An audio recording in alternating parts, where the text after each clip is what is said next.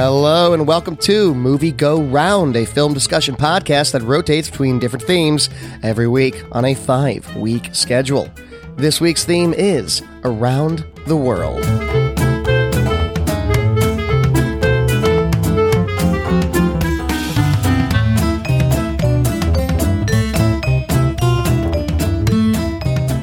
Hello everybody, my name is Brett Stewart. Joining me on this fine evening as always, Nicole Davis. How are you?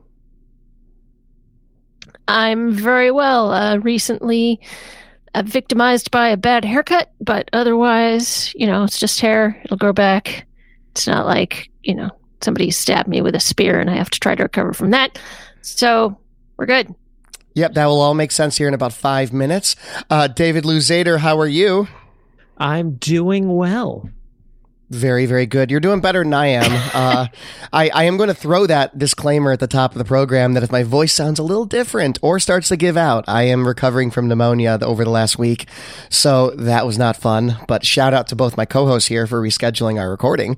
So this was my pick, though, and I was pretty excited about it. I actually changed my pick around a couple times after announcing it, which is why I had to edit the last episode. But I realized that this was a film I had wanted to bring to the panel for a really long time.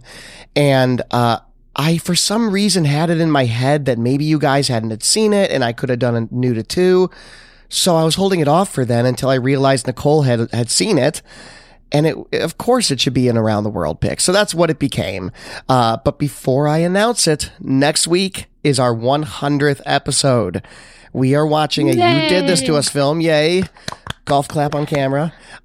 We are watching a You Did This To Us film. So you, the audience, as always, gets to pick what we watch on the 5s and the 0s in the feed. And this is a big one. It's a special one. We're very, very excited for it.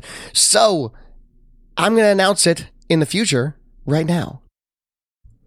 We will be watching Twilight. No! All right, that's episode 100. Oh, boy. We don't know what it's going to be yet, but of course you guys are voting right now. If you'd like to follow along with that voting, just follow us on Twitter or Facebook, Movie Go Round Podcast.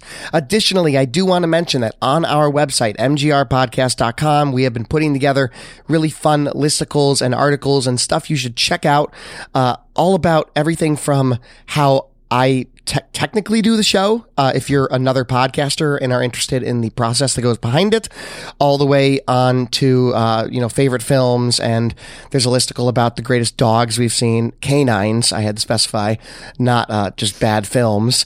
And all that is available on mgrpodcast.com. It's a fun way to celebrate climbing into 100 episodes. So we're really excited about that. But let's move on to this week's movie. It's Around the World, and I picked Throne of Blood from 1957. This is a Macbeth adaptation that takes place in feudal Japan. So it's our first Kurosawa film, unexpectedly brought on by me, which is probably to everyone's surprise. But he's probably one of the only directors from either East Asia or Japan or a lot of the places we've already visited that I'm fairly familiar with, that I actually know quite a bit of his work. And this film in particular has always stood out to me ever since I saw it for a class many, many years ago, because it is a Macbeth adaptation. This is the second time I brought us something that is an adaptation of a play, because we did Fences a long time ago for a future classic. And that's something I've always been super passionate about. I love theater. I love plays. I love Shakespeare. And I think that this is arguably the best adaptation of any Shakespeare I've seen put to screen ever, which is why I wanted to bring it to the panel for Around the World. So let's dive straight into that. David, you'd never seen it before, and you've also never seen a Kurosawa film before, correct? Yeah, well, that's a shameful thing to admit, but I might as well be upfront about it. Sorry, I outed you, yeah. Yeah, I have actually never seen a Kurosawa film, which is a very kind of big surprise for myself as well. But this was an exciting one to dig into. It's kind of funny because you picked a film based on a Kurosawa film. Yes. You picked, because Seven Samurai, of course, is the footing for, what did we watch? Seven Samurai? The Magnificent Seven. The Magnificent Seven, Mm-hmm. right. Pneumonia, guys. So another throw out there, though, look at the Hidden Fortress next if you like this, because that's my favorite from him. But in any case, I want to talk about how this film tells a Shakespearean story without traditional dialogue first. I feel like that's a good segue into this discussion because I think it makes it an accessible film in Kurosawa's catalog because everyone in some capacity has interacted with Shakespeare, but it also makes it even more accessible in the sense that you do not have to get drenched in Shakespearean dialogue and attempt to understand it and pause the movie and pull up your Cliff Notes and read the side-by-side. He very much wrote this film as a spiritual appreciation of Macbeth rather than the actual word because it follows the arc very closely, but does not use Shakespearean language. I'd be curious what your guys' thoughts are on that. I think that's fairly common in a lot of adaptations.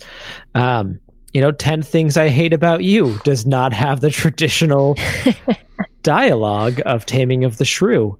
Would I like to see that movie that way? Yes, absolutely. Then you take a movie like Romeo and Juliet, which was sort of at the time, a modern retelling with the dialogue. Romeo plus Juliet? Romeo plus Juliet equals forever. That's the number 4. And it's fine, but I think there's just so much more to be done when you take the spirit of the thing and adapt it. As in this, taking it entirely out of Macbeth is entirely in Scotland, and let's go ahead and place it in feudal Japan. A lot of that dialogue's not going to work the same. We're going to have to localize it. We're going to have to make it. Right. We're going to have to change it. So why not just keep the spirit of Hamlet entirely intact, but just adjust it a little for the culture? You did mention Romeo plus Juliet equals forever with the number 4, which I just have to say, how did Baz Luhrmann never get Prince to write an original song for that movie? It just really would have worked. I digress. Yeah, so this film really leans more heavily than not only just in the pulling away from some of the Shakespearean dialogue, but also looking at how it is different on a familial level in terms of like why people are fighting in this movie. And it's more about honor and the relationship between a landlord and his, subject versus, like familial stuff, which is what Macbeth is more about. So that is one of the ways in which it transcends more into a Japanese feudal Japan, like setting. I'm not sure where you're getting as much of the familial stuff. I mean, Macbeth, it's, people following, oh gosh, is it King Malcolm or King something else? And his son is Malcolm. Yeah, okay. So, and it's two of the heads of his military. They're not like direct relatives in line of succession. Mm-hmm. So, and I mean, the same applies here. They're, Great Lord Suzuki is the lord that these two samurai generals have pledged their fealty to.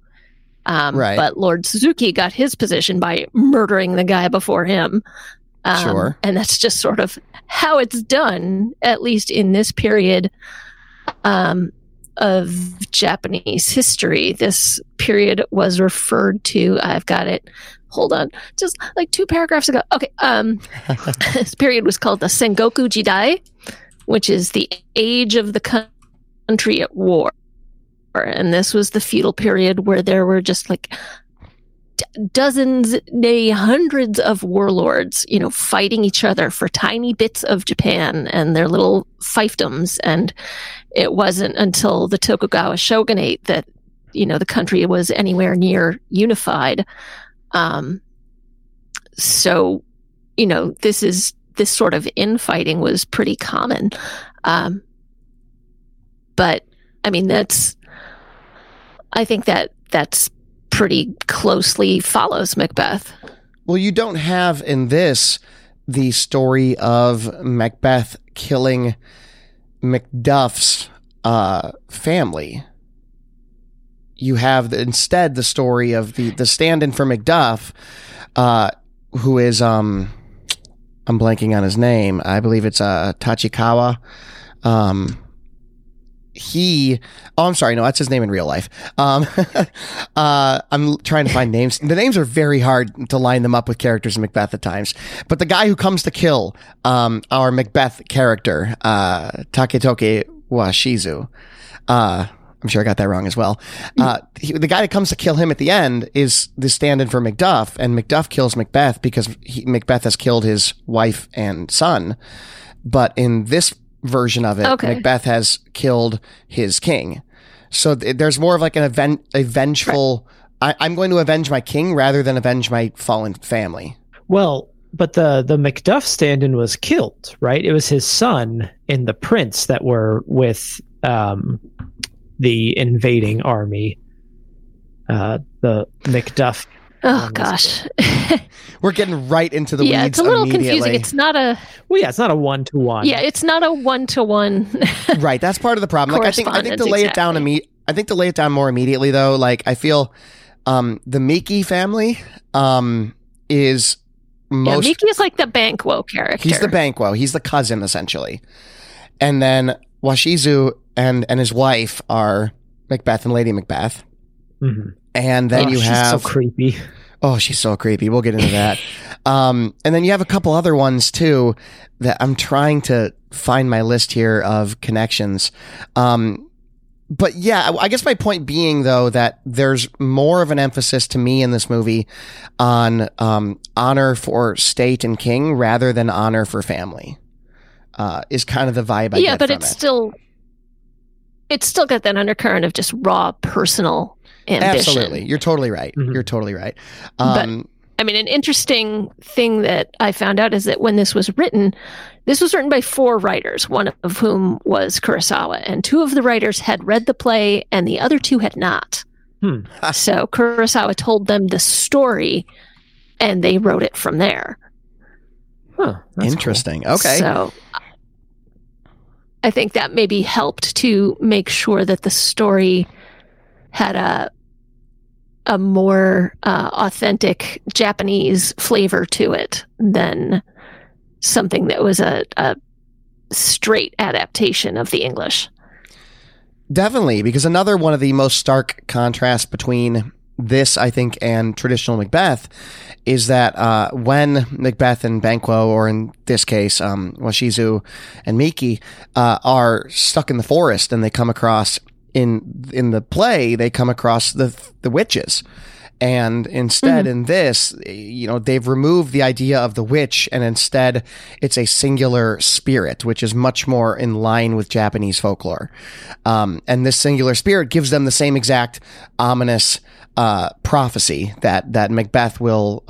Washizu will lead for a time, but eventually Meekie's son will be the ultimate ruler of the forest castle and the kingdom around it. And it's probably my favorite scene in the movie, because there's this scene where both of them are stuck in the forest and they know a spirit's messing with them, and they finally come across the spirit, and it's in this hut, like, using a wheel.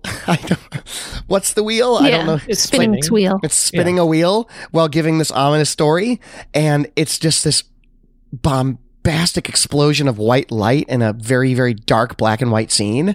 And it's my most favorite scene in the movie. How they handle the spirit is just so visually spectacular. Well, I mean, that reminded me of back from Greek mythology with the fates. With their spinning wheels, with the lives of men. Yeah, that's kind of how I took it as well, because it's sort of similar to like what the witches are making their weird prophecy brew, whatever it is they're doing, double, toil and trouble. Yeah, absolutely. I love the visual of that. And I also love that in this version, and I haven't read Macbeth in a while, and that's going to struggle throughout this entire... I probably should have gone and reread Macbeth before this podcast. I mean, you just watched it, so I don't know what you're... I just watched a version of it, right? But I'm talking about, like, when comparing the two, if I'm not mistaken, the witches aren't quite as amused toward the end of the story as this spirit is with playing with Washizu. Well, no, but that's because a lot of times spirits in like Japanese folklore are very kind of mischievous. Exactly, right. And they love playing tricks on people and messing with their heads. Totally, which is another thing I noticed that's a little bit different than Macbeth. But beyond just comparing and contrasting the two, I think it's important to talk about this as its own film as a whole, because it does stand so tall by itself. So this has a particular influence in this. Is it, how do you pronounce it, Nicole? Is it just No? Yeah, just the Okay. No theater. So the influence of No theater in visual aspects and staging and performances. Now, I'd love for you to give us a rundown of what that is, because to my understanding as a layman, No theater relies heavily on, sparse sets and the musical cues that kind of happen with the random striking, like harps and pipes or whatever they're using in the movie, along with kind of the choreography and movement of the characters. Is that more or less right? Yeah, no, that is.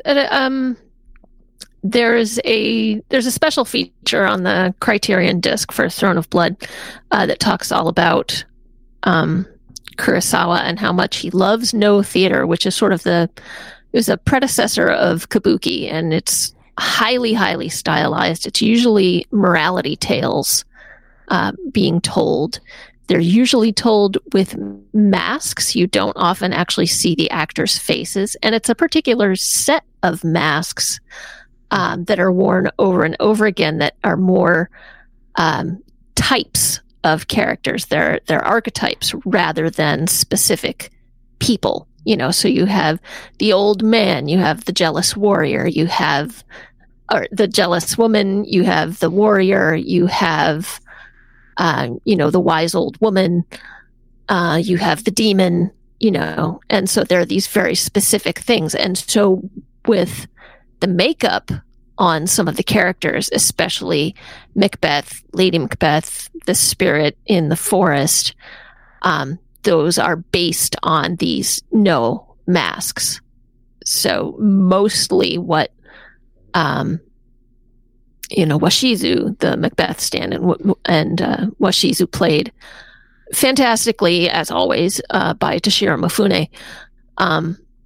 He's got the sort of warrior mask makeup on, and his wife starts with the sort of scheming woman mask makeup on, and when she finally goes mad, there's a specific look to her makeup that mirrors a mask used to portray madness. And her movements are very, more than anybody else's, her movements are traditional for No, where she's walking very slowly, almost like she's gliding in. You don't really see her body bob up and down as she walks, and she sits very, very, very slowly, and she turns her head to look at him very, very slowly, and it's just incredibly creepy, number one, when she does that. But number two, this slowness gives all of her movements and all of her everything that she says, it gives it this very deliberate and considered air. She's got these schemes and these plans going in her head all the time, and that's conveyed very simply how thoroughly she's thought this out by how deliberately she does everything else. Mm-hmm. Yeah, she is often staring out into the middle distance. One of the creepiest scenes for me in the movie is when she goes to go get the sake, and she just disappears into the darkness, and then just reappears holding it, and in her hands. I'm like, did she just kill someone? Is that an urn? What is going on here? This is my general level of discomfort with her. Yeah, and she moves so slowly, and she has this. I don't know if you guys noticed this as much as I did, and it got borderline comedic. Her gown is squeaky, and it'll go across the floor going squirk, squirk, squirk, squirk, as she's slowly moving. The shuffling sound, right. And there's something very unsettling about it. So this is played by an actress named Isuzu Yamada. And I just Isuzu Yamada. Okay, and ever since I've seen this film, probably back in high school for the very first time, any variation of Macbeth I've ever seen, Lady Macbeth has to stack to her interpretation of it, because she's just so incredibly good. She's really good. No, she is really good. I mean, the soundtrack too being really kind of sparse, especially those scenes where she's like moving around, kind of adds an extra layer of creepy to her. Yeah. Right. And I mean, she does move quickly once in a while. Yes. But and that so really actually sort of adds some excitement to the frame, even though she's not doing a whole lot. The fact that she is suddenly moving quickly, it really catches your attention. Like when he thinks he sees, yeah, and moves the pace of the movie faster. Mm-hmm. Like when he thinks he sees Banquo, or the Banquo character, Miki's ghost. Miki's ghost, yeah. And he's like running around chasing it, and she has to like try to handle the situation. And she does that great thing that I love from Japanese plays and cinema and stuff, where she does the fan and puts it over her mouth and laughs. And I love that. It's just how he gets when he gets a little bit drunk. Just starts seeing dead people he murdered. And actually a weird part of that scene, because I noticed when reading back on some Macbeth stuff that in Macbeth, he is told that Banquo has been successfully assassinated, and then he sees Banquo. It's almost treated in Macbeth as a somewhat delusional response to the intense fear of having just killed what used to be his best friend. And in this play, or in this film rather, he starts seeing Miki before they ever let him know that he's dead. I'm not entirely sure what to make of that, but I found that a little interesting. He decided to switch it. I think it's to speak to the guilt of the action in general, versus just, the reaction to the actual death, but just how he's, he wants this. He's following through with it. I don't want to say he never does, but he is like being pushed probably more than he's pursuing lines of action because of his wife's pushing than he like maybe didn't think about pursuing. And it's just the weight of that, I think, is getting to him a bit. He knows what he's done, even if it isn't confirmed. Yeah, definitely. And I think to your point, he's being pushed by our Lady Asaji. Well, oh my God, it's gonna be a whole thing this entire episode. Asaji, which is her first name in the play or in the film. He's being pushed by her throughout the entire film, and I think, again, harkening back to how I mentioned this is one of my favorite adaptations of that character. She is so, like, the dialogue that they've written for her in this film to follow that of Lady Macbeth's is so biting throughout the entire film, and she's just antagonizing him the entire time, causing him to go further and further, because there are several points in this film where Washizushi does not want to kill his king. He does not want to alienate his friends. He doesn't want to do these things. And she just makes comments like, "Oh, you who would soon rule the world, allow a ghost to frighten you." She has these great lines that just constantly poking at him and makes her such a good Lady Macbeth. Well, and I mean, she does it without ever really changing her facial expression. I mean, that was a major direction that Kurosawa gave her. He said, I want you to say this, I want you to convey this, but keep your face completely still. Don't twitch your eyebrows, don't, move this or that. It just only with your body and your voice can you convey this. And I mean, she does needle him, but it's at the beginning of the story, it's very measured and reasoned, and she's like, "Oh, I'm glad that you don't have this fear that I have, that Miki will tell the great lord about the prophecy, because if he were to say that, then the great lord would be worried about you, and he'd come and send his forces against you to come kill you." And everything that she tells him makes him more paranoid, and it always looks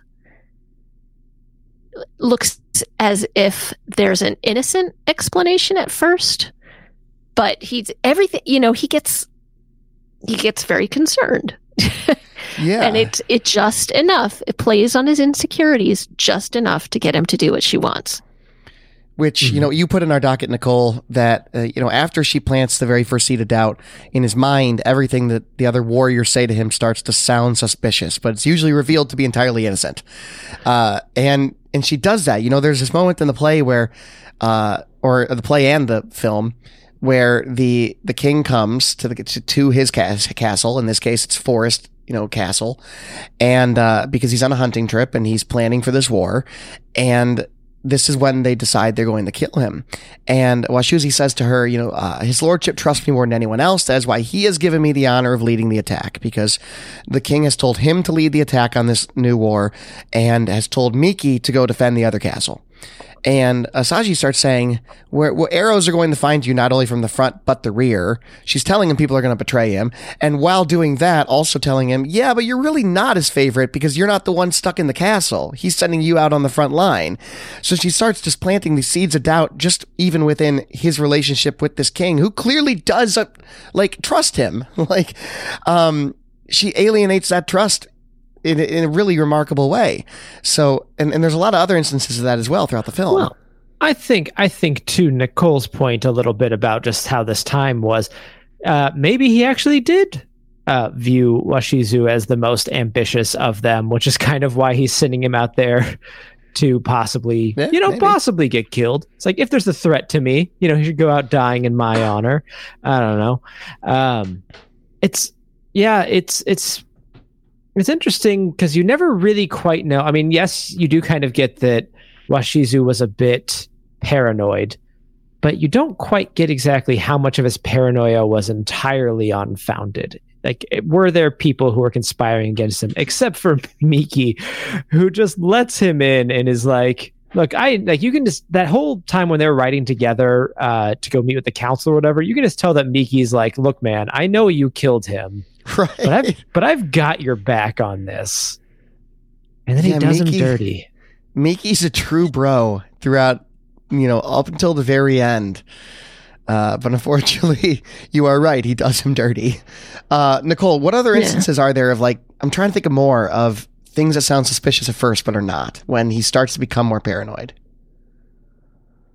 Oh, gosh. I mean, just the most obvious one is when she's telling him that, if Miki says something to the king, that the king will move his forces against him. And then, a messenger comes in and says the king and a bunch of his warriors are amassing in the forest outside the fort. And then he's like, oh, no, and then one of the king's messengers comes in and says, the king's on hunting trip and he's here to come in. Can he come in and get some dinner and whatnot? And comes in and he's like, okay. And then he's like, phew, silly wife. You're so foolish. And then the great lord tells him, actually, I'm here on a secret mission.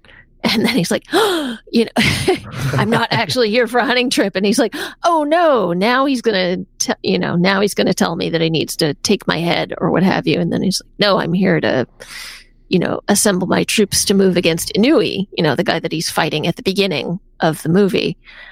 And it just keeps turning around and around. And it's just, it's women, man. Can't trust them. That kind of is the morality tale of Hamlet, though, isn't it?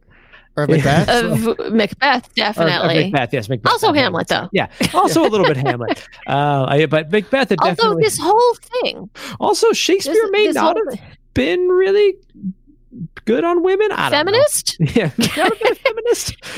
Guys, right. No, we but are I mean, here to take Shakespeare down. That's right. God damn it. No, the Great Lord actually sets the whole tragedy in motion before the prophecy is even delivered. The Great Lord is sitting in his castle and he keeps getting these updates about battles going on at his 5 fortresses, and the 3 of them look like they're about to surrender, but Miki's holding fortress number 2 and he's doing okay, and Washizu's holding fortress number 1 and he's doing great and he's turning the tide. And then he gets another update that Washizu has saved his fortress and is now sending extra guys to go help out at fortress number 3 and get that back. And so as the tide turns, he then gets a messenger saying, hey, your enemy general, who I guess is Inui, is saying that he's willing to turn himself in and shave his head, which for a samurai is, it's giving up being a warrior. And the only thing it makes him suitable for is to become a monk and go away. And the Great Lord says, no. He who had been so worried before that this guy was going to stomp him out and could be gracious at this moment says, you know what? No, I'm not gonna. He can just, he can go jump in a lake. We're gonna get him and we're gonna eliminate him eventually. So he could have stopped everything, but because he's spiteful in that moment, he dooms himself and everybody else. Well, I think that sort of the actual morality tale a little bit is summed up by Lady Asagi, who says, without ambition, man is not man. And that's sort of a little bit the folly of a number of characters in this, is they want to, this guy is offering himself in surrender. No, I must defeat him with my own hands. It's like, right? Nah, man, just take the surrender. Yeah, I mean, well, that's a downfall of Macbeth in traditional writing of Shakespeare, is that this is it's hubris and jealousy and greed, and those are all things that lead to this exact same things that lead to his downfall in this version of it. Why are the lower ranks not wearing any pants? There's really no great segue into that, and. They're low level MMO characters, because when you start out in MMO, you don't have pants. You can only afford top armor. Yes. Right. I did not even notice this until Nicole put it in our docket, but I think you're right. I didn't even notice it. Now I kind of want to go back and check that out. I was trying to find an image of it, and by Googling Throne of Blood pants. That's a weird image search. Not what I was looking for. A lot of like heavy metal bands. But yeah, but I did go back and look at some of the film earlier today when I saw this from Nicole, and you're right, and I don't have an answer. Is this a thing in feudalistic Japan? It's got to be a cultural thing, I guess. Yeah, I suppose so. I suppose, a nice pair of hakama or even just your fighting trousers are beyond the means of a lot of your standard foot soldier. Right. So. Oh wait, why am I Googling no pants Japan? I'm going to get something else entirely different. Yeah, that's a huge mistake. Buddy. That was entirely. I don't know what I was thinking. Alrighty, moving on. Symbolism as it relates to each house's standards. Washuzi's, Mukade is a giant centipede, and Miki's Usagi is a hare. Did I get those right? I think I got those mostly right. Yes. Washizu has a centipede, not just on his banner, but the back of his haori, the back of his jacket, has this centipede that's in a spiral. And then Miki has a running hare on his banner, and then a hare that you see head on his jacket. And I went down and looked at it. I'm like, this has got to mean something. That's a centipede seems like a really uncommon battle standard to be carrying around. And Mukade is not just your standard house centipede. It's a giant venomous centipede in Japan. It can grow anywhere up to 8 to 12 inches long. They're very hard to kill. They're often associated with the dead, and as a symbol of evil, they're considered to be impure animals. And an omukade is a mythical man-eating centipede, which apparently also pops up somewhere in like Pokemon or sure various other Japanese children's shows that I am not familiar with. And Miki's hair, the usagi, symbolizes cleverness and selflessness. He's a good friend. He's a smart leader. He knows what Washizu is up to. And of course, hair also symbolizes fertility. He has a grown son. He has a child, and Washizu does not. Yeah, another deviation slightly from the Macbeth traditional plot of the fact that in Macbeth, Lady Macbeth just can't have kids, period. Whereas in this film, she has a stillborn. So a little bit different there as well. Yeah, I didn't even. I was thinking more about some of that symbolism, and also just the symbolism of the spider forest. Does she? Is she ever even really pregnant? That's a great question. Because the midwife won't let him in. Oh, all right. And good thought. And she doesn't at any point ever look particularly pregnant. Well, she's wearing like 5 kimonos on top of each other, so you can't really tell anything. That's and true. Time passes in a weird way in this film, in a way, because you'll see, from the moment that he's given Forest Castle to cut forward to now he's the king of it, or the lord of it, rather. It seems like there was months in between there. I don't know, but that's a really good thought. Maybe she's not. I don't know. I did want to mention, though, the symbolism of the forest as well, because Spider Forest is naturally this very it is our spider web of all these paths that can lead to very deceiving places, and ultimately lead to the spider that is weaving, quite literally, a actual web for our protagonist. Protagonist is a dangerous word with Macbeth. For our main characters to fall into.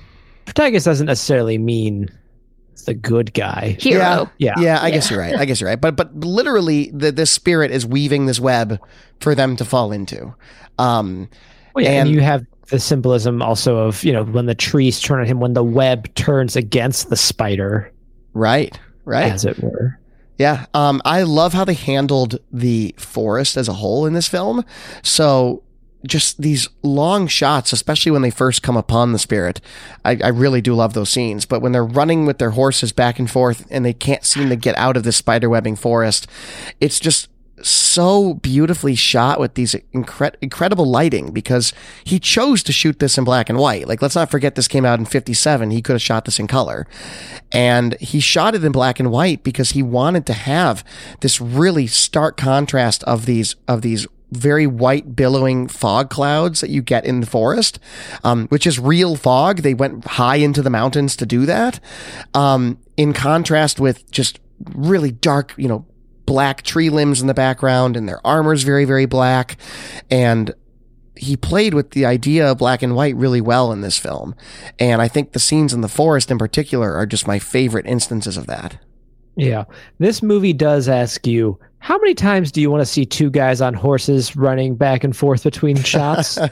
Because it's like, and that's not like it's like 11 or 12. Yeah, it happens for a while. That's not like a dig against the film. It's just something. Thank you, Topanga. That's just something that I noticed. But the contrast, to your point, is beautiful, and I love how sparse most of the settings are. Where they just design it entirely for everything to be in these very, very strong contrasts. Right. Yeah. Especially the castle set itself. I mean, that was built on the slopes of Mount Fuji. Yes. So it's black soil on it because it's volcanic. Yeah. They were just going to build the exteriors, but then it kind of just ended up being a pain, so they actually had to build it to more or less be a functioning set all the way up there. Yeah, and Kurosawa is known for just this incredible level of detail, so much to the point that the arrows being shot in this film are shot by they're real arrows shot by professional archers. So much to the point that when a character is running from arrows, they already had them in the ground to like pinpoint where that guy would run. That way they didn't accidentally kill him by shooting real arrows at him. But he would also wave his arm in the direction he was going to go, so they wouldn't shoot him that way. And what overall benefit it has to do that, I'm not sure, but Kurosawa was convinced that it was indeed beneficial to have real arrows fired at a human being. Looked cool. Yes, it did. Except cool. when it doesn't, though. Yeah. Except when the 2 guys that are escaping, when our Macbeth stand-in kills the king, and these 2 guys escape to try to go back to Miki's castle, and Miki won't let him in, and then Miki's castle starts firing on them, and they just kind of like. It's just like awkward arrows kind of like lobbing like very lightly onto the sides of like where they're at. there's better shots in the It's a film than tough that angle. one. Yeah. It's a tough angle. But by and large, like the arrows and stuff and in this film are shot really impressively. Mm-hmm. Yeah. There was a little bit on that in the commentary, that the real arrows were tipped with these very short little needles. They said the prop guy said that they were akin to record player needles. So they were sort of short and fat and like just long enough to lodge in the armor, but not long enough to actually penetrate all the way in and hit the actors. That is utterly terrifying. Oh, I do not know if I would sign up for that. We're going to hit you with real arrows with professional archers, but don't worry, they're not sharp enough to really impale you. No. I mean, Mifune was game for just about anything. So I love old filmmaking because it was like, well, we don't really have a good way of faking it. So you want to almost maybe die? Sure. Right. yeah. And let's talk about Are you Mifune. cool with that? Let's do it that way. So Toshiro Mifune plays Takitoko Washizu, our Macbeth character, and I lauded earlier in the film our Lady Macbeth, but I think we need to talk about his acting as well because he does get the opportunity to take all that range that she doesn't get to take, that she has to be restrained. He goes from manic to elated to terrified all throughout this film in the most expressive ways possible, not overacting it though. It really is, it feels like Shakespearean acting in the best possible way. He's spectacular. Yep, he is very good. Yeah. I mean, Mifune, it's so cool. Mifune is so cool. And he had this very long partnership with Kurosawa. I think they did like 14 or 15 movies together. Right. And I mean, Mifune is such an incredible actor. Like this, like Yojimbo is an amazing example of his acting. Rashomon, he's like super animalistic in that one. He was this very athletic guy. He just sort of, he just threw himself into it wholehearted. And he's so cool that I literally was lobbying for a while for my first kid to be named after Toshiro Mifune. But I was, cooler heads prevailed. And so sadly, Toshiro Mifune Davis was never used as a name. Shame. But I was pushing for it because he's just such a good actor. And he just pulls it off.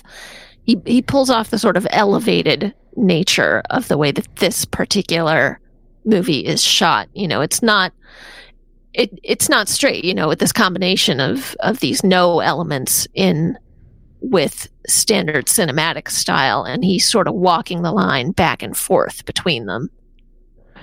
Yeah, I'm looking at this guy's IMDb page. He has 50-year career, was in 186 movie, or I had 186 credits. Man, the guy was busy. He's a hard worker. Yeah. And I haven't, I've seen some of his stuff here and there. I haven't seen all of it, but I can say, especially from this, like, guy does not phone it in. He is 100% there for it. And oh boy, that death scene, a much more prolonged death scene than Macbeth traditionally is. Traditionally in Macbeth, he is beheaded off stage and then presented to the audience. Instead, we see the long and grueling death of his men turning against him as they impale him with hundreds and hundreds of arrows in oh my God, how do you even describe that scene? There's not even music. It's just arrows after arrows after arrows, and he's screaming and running and yelling and calling them cowards. Then another million arrows hit the side of the wall, and like 3 of them hit him because apparently they're all stormtroopers and just can't hit the guy half the time, even though there's so many of them and so many arrows. And it just keeps going, and it's just this agonizing scene to watch. Yeah, he's a cornered animal, Right. And it's an interesting contrast to a movie we watched not too long ago when we watched Hero, and there's this, rain of arrows that all come simultaneously and lodge quite firmly and hit their target. This was a really interesting contrast to that, I thought, where the arrows are going basically every which way, and there's dozens of them striking at once, but relatively few of them actually hitting their target. Mhm. Yeah, when he finally gets killed and an arrow goes through the neck, and you just think to yourself, wow, this came out in 1957. Because it's kind of a harsh death to watch. It's abrupt.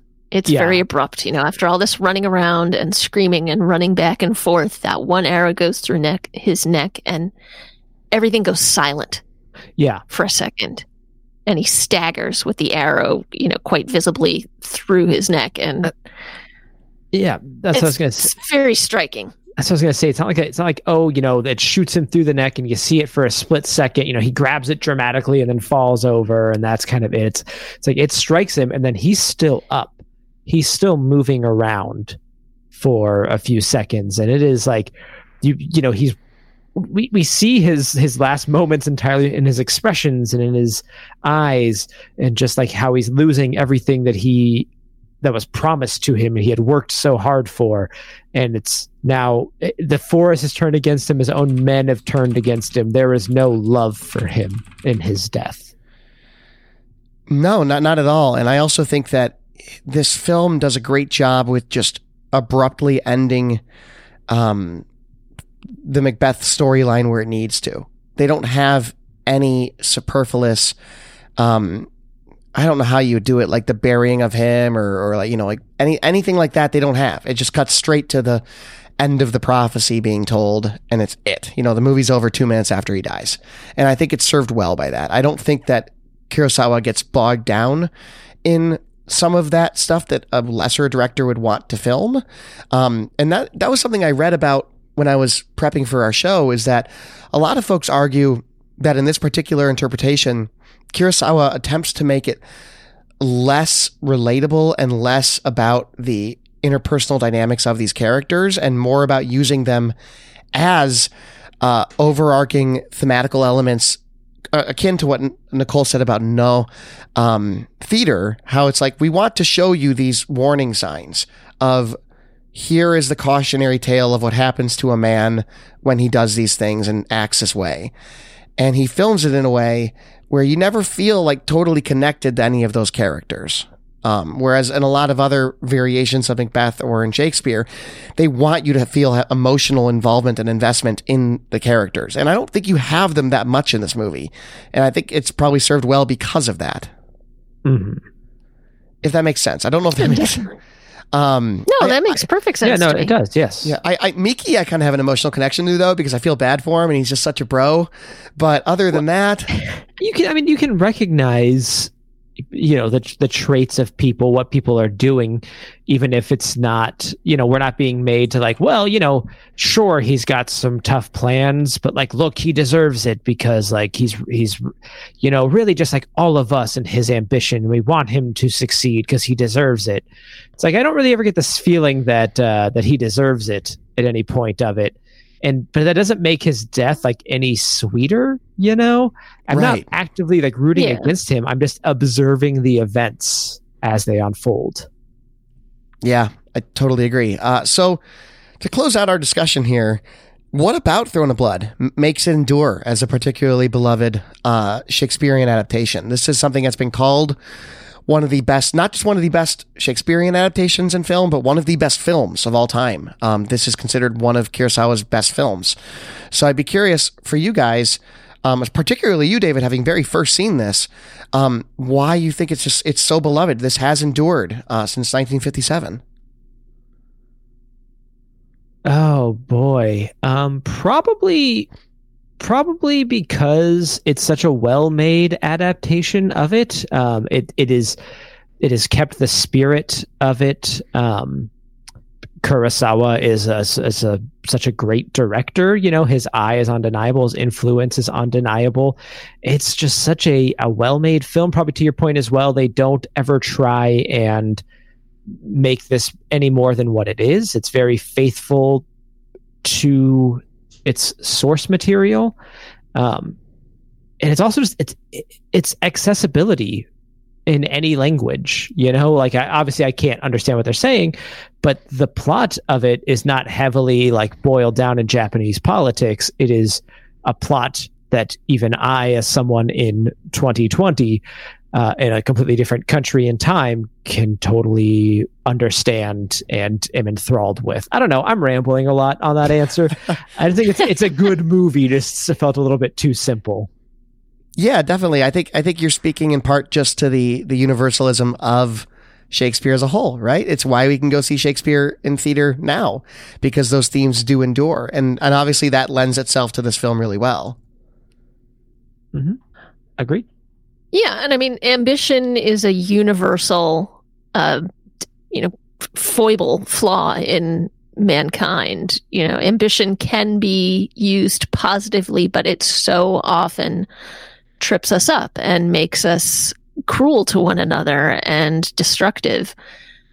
And that, unfortunately, being part of human nature, I think, is something that's going to be identifiable. You know, people will be able to identify with that for centuries to come still. And I mean, this is classic also because the story's carried across very clearly. I mean, the language, while beautiful in Shakespeare, the language is not the primary point. You know, the story is the fundamental point of Shakespeare's plays, and the story comes across very well, and it's shot so gorgeously. Cinematography by Asakazu Nakai, who does such a gorgeous job with this. I think particularly, I was just stunned by how gorgeous the shot of the moving forest is. Both the shot from above, where it looks almost like it's just being rippled in the wind as the trees advance, and then the shot as it goes, it seems to go back and forth from all trees to people holding trees, back to all trees, and it's sort of, as they're moving forward, the people are revealed and concealed and revealed again. And it's just gorgeous and amazing. And it's 1957, and it's done without any kind of trick photography. This is all just how you shoot it, giving this beautiful effect. And the acting is stellar all around.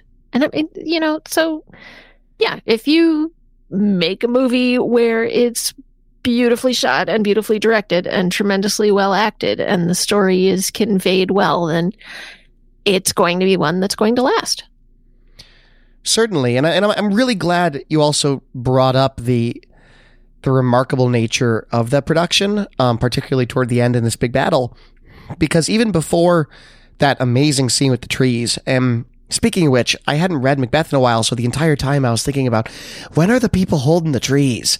Because that's like something that's so Macbeth to me, and I kept thinking, I thought it was going to pop up like 3 or 4 times. I forget it's at the very end. It's handled beautifully, but even when the army enters the forest and is told to, be careful because this is a winding forest and you will lose your way and not get out, it has this shot where Kurosawa is up on the hill with the camera, and he's tracking through the trees. So you can see all these horses that are running into the forest, and then you see the men running behind the horses, and you see them like carrying things you'd use, in a siege behind that. And just the sheer size of it. There's got to be a couple hundred extras all coordinating this incredibly well. Horses running very fast. I feel like we take for granted nowadays how easy that is it's not easy to pull off, but it's pulled off in so much. But that early on, to be able to do it like that and do it so well and so convincingly, makes this feel just so much more dire and intense at the end of the movie. It makes it feel like you are witnessing a war and not just like 7 dudes on horses coming through a forest, which is somehow how a lot of, 50s war looks. They just handled it so insanely well. It's really impressive to watch. Well, and Kurosawa had like all the budget. He was a highly respected filmmaker already at this point, and the studio is just like, you need more money? Here you go. Let's keep going. Yeah, you got to beat out that Orson Welles. Have money till you're done. Yeah, which was a weird thing, by the way. Orson Welles made. I mean, he had his own affinity for Shakespeare. Did a couple Shakespeare films, but he did Macbeth 10 years prior to this, or 9 years prior. And Kurosawa wanted to make this then, but waited because he didn't want to be overshadowed by Orson Welles. He didn't want to have to compete with that. He wanted to make his own thing separate of it down the road. And I think that might even be to its benefit. Maybe if this was made 10 years earlier, it wouldn't have been quite as spectacular. Though I know even his early films are spectacular, so maybe that's not the case. But I was really excited to bring this to you guys. I will say, David, are you happy you finally saw a Kurosawa film? Yes, I am, absolutely. And I also want to say that whoever wants to make the supercut of Brett attempting to pronounce Japanese names, please send that directly to me. No kidding. No kidding. It's a problem. It's not even just Japanese names. It's pretty much anything that comes across our desk. I've gotten better in 3 or 4 years of us doing this over the course of particularly around the worlds. I've gotten better, but not great. So, Nicole, any closing words on Throne of Blood? Go watch it. It's got a really nice transfer on the Criterion Collection. You can either go purchase it or find a used copy on eBay, or subscribe to the Criterion channel. They have a subscription streaming service. So you have many options, and it's well worth giving your money to Criterion because generally speaking, I don't agree with all of their choices, but generally speaking, they choose movies that are worthy of being carried forward with beautiful transfers and, scholars talking about the films and giving you all these extras. It's well worth seeking out. Absolutely. I actually watched this on the Criterion channel, which is that streaming service. And I'll say that having spent about a week with it now, I think I'll stay subscribed to it just because it has most of the Criterion Collection on it. Not everything. It does have rotating stuff that comes in and out, and they do notify you when stuff comes in and out, as Netflix does similarly. But you do have most of the bonus features on there. You have most of your audio commentaries and stuff, if that is something that in particular you're interested in. And I'll also say that my pick coming up 2 episodes from now, a new to 2 pick, I'm debating between 2 different films, but they're both Criterion films. So, hey, if you want to subscribe, you can listen to this show, watch this movie, and then 2 episodes from now, you'll be able to do the same. So be sure to check out the Criterion channel. Not an ad. Just thought it was kind of cool. Let's find everybody online. David, where are you at? People can find me on the internet under the username Davluz. That is DAVLUZ. So just find me on Twitter. Very good. What about you, Nicole? I take care of our Facebook page, facebook.com/moviegoaroundpodcast. And that's probably the quickest way to get a hold of me or any of the rest of us, really. Absolutely. You can find me on Twitter at I am Brett Stewart. You can email the show, hi@mgrpodcast.com. And if you enjoy the show, if you have things to say about it, good or bad, hopefully good, rate the show on Apple Podcast, Stitcher, or Podchaser. Be sure to do that. We'd love to hear from you. We'll be back next week with our 100th episode. It's a You Did This to Us. I mentioned it at the beginning of the program. We don't know what it is now, but it'll also be in the show notes if you'd like to follow along. Please do. You Did This to Us is so much more fun when you guys do follow along. You did pick it after all. We'll see you then.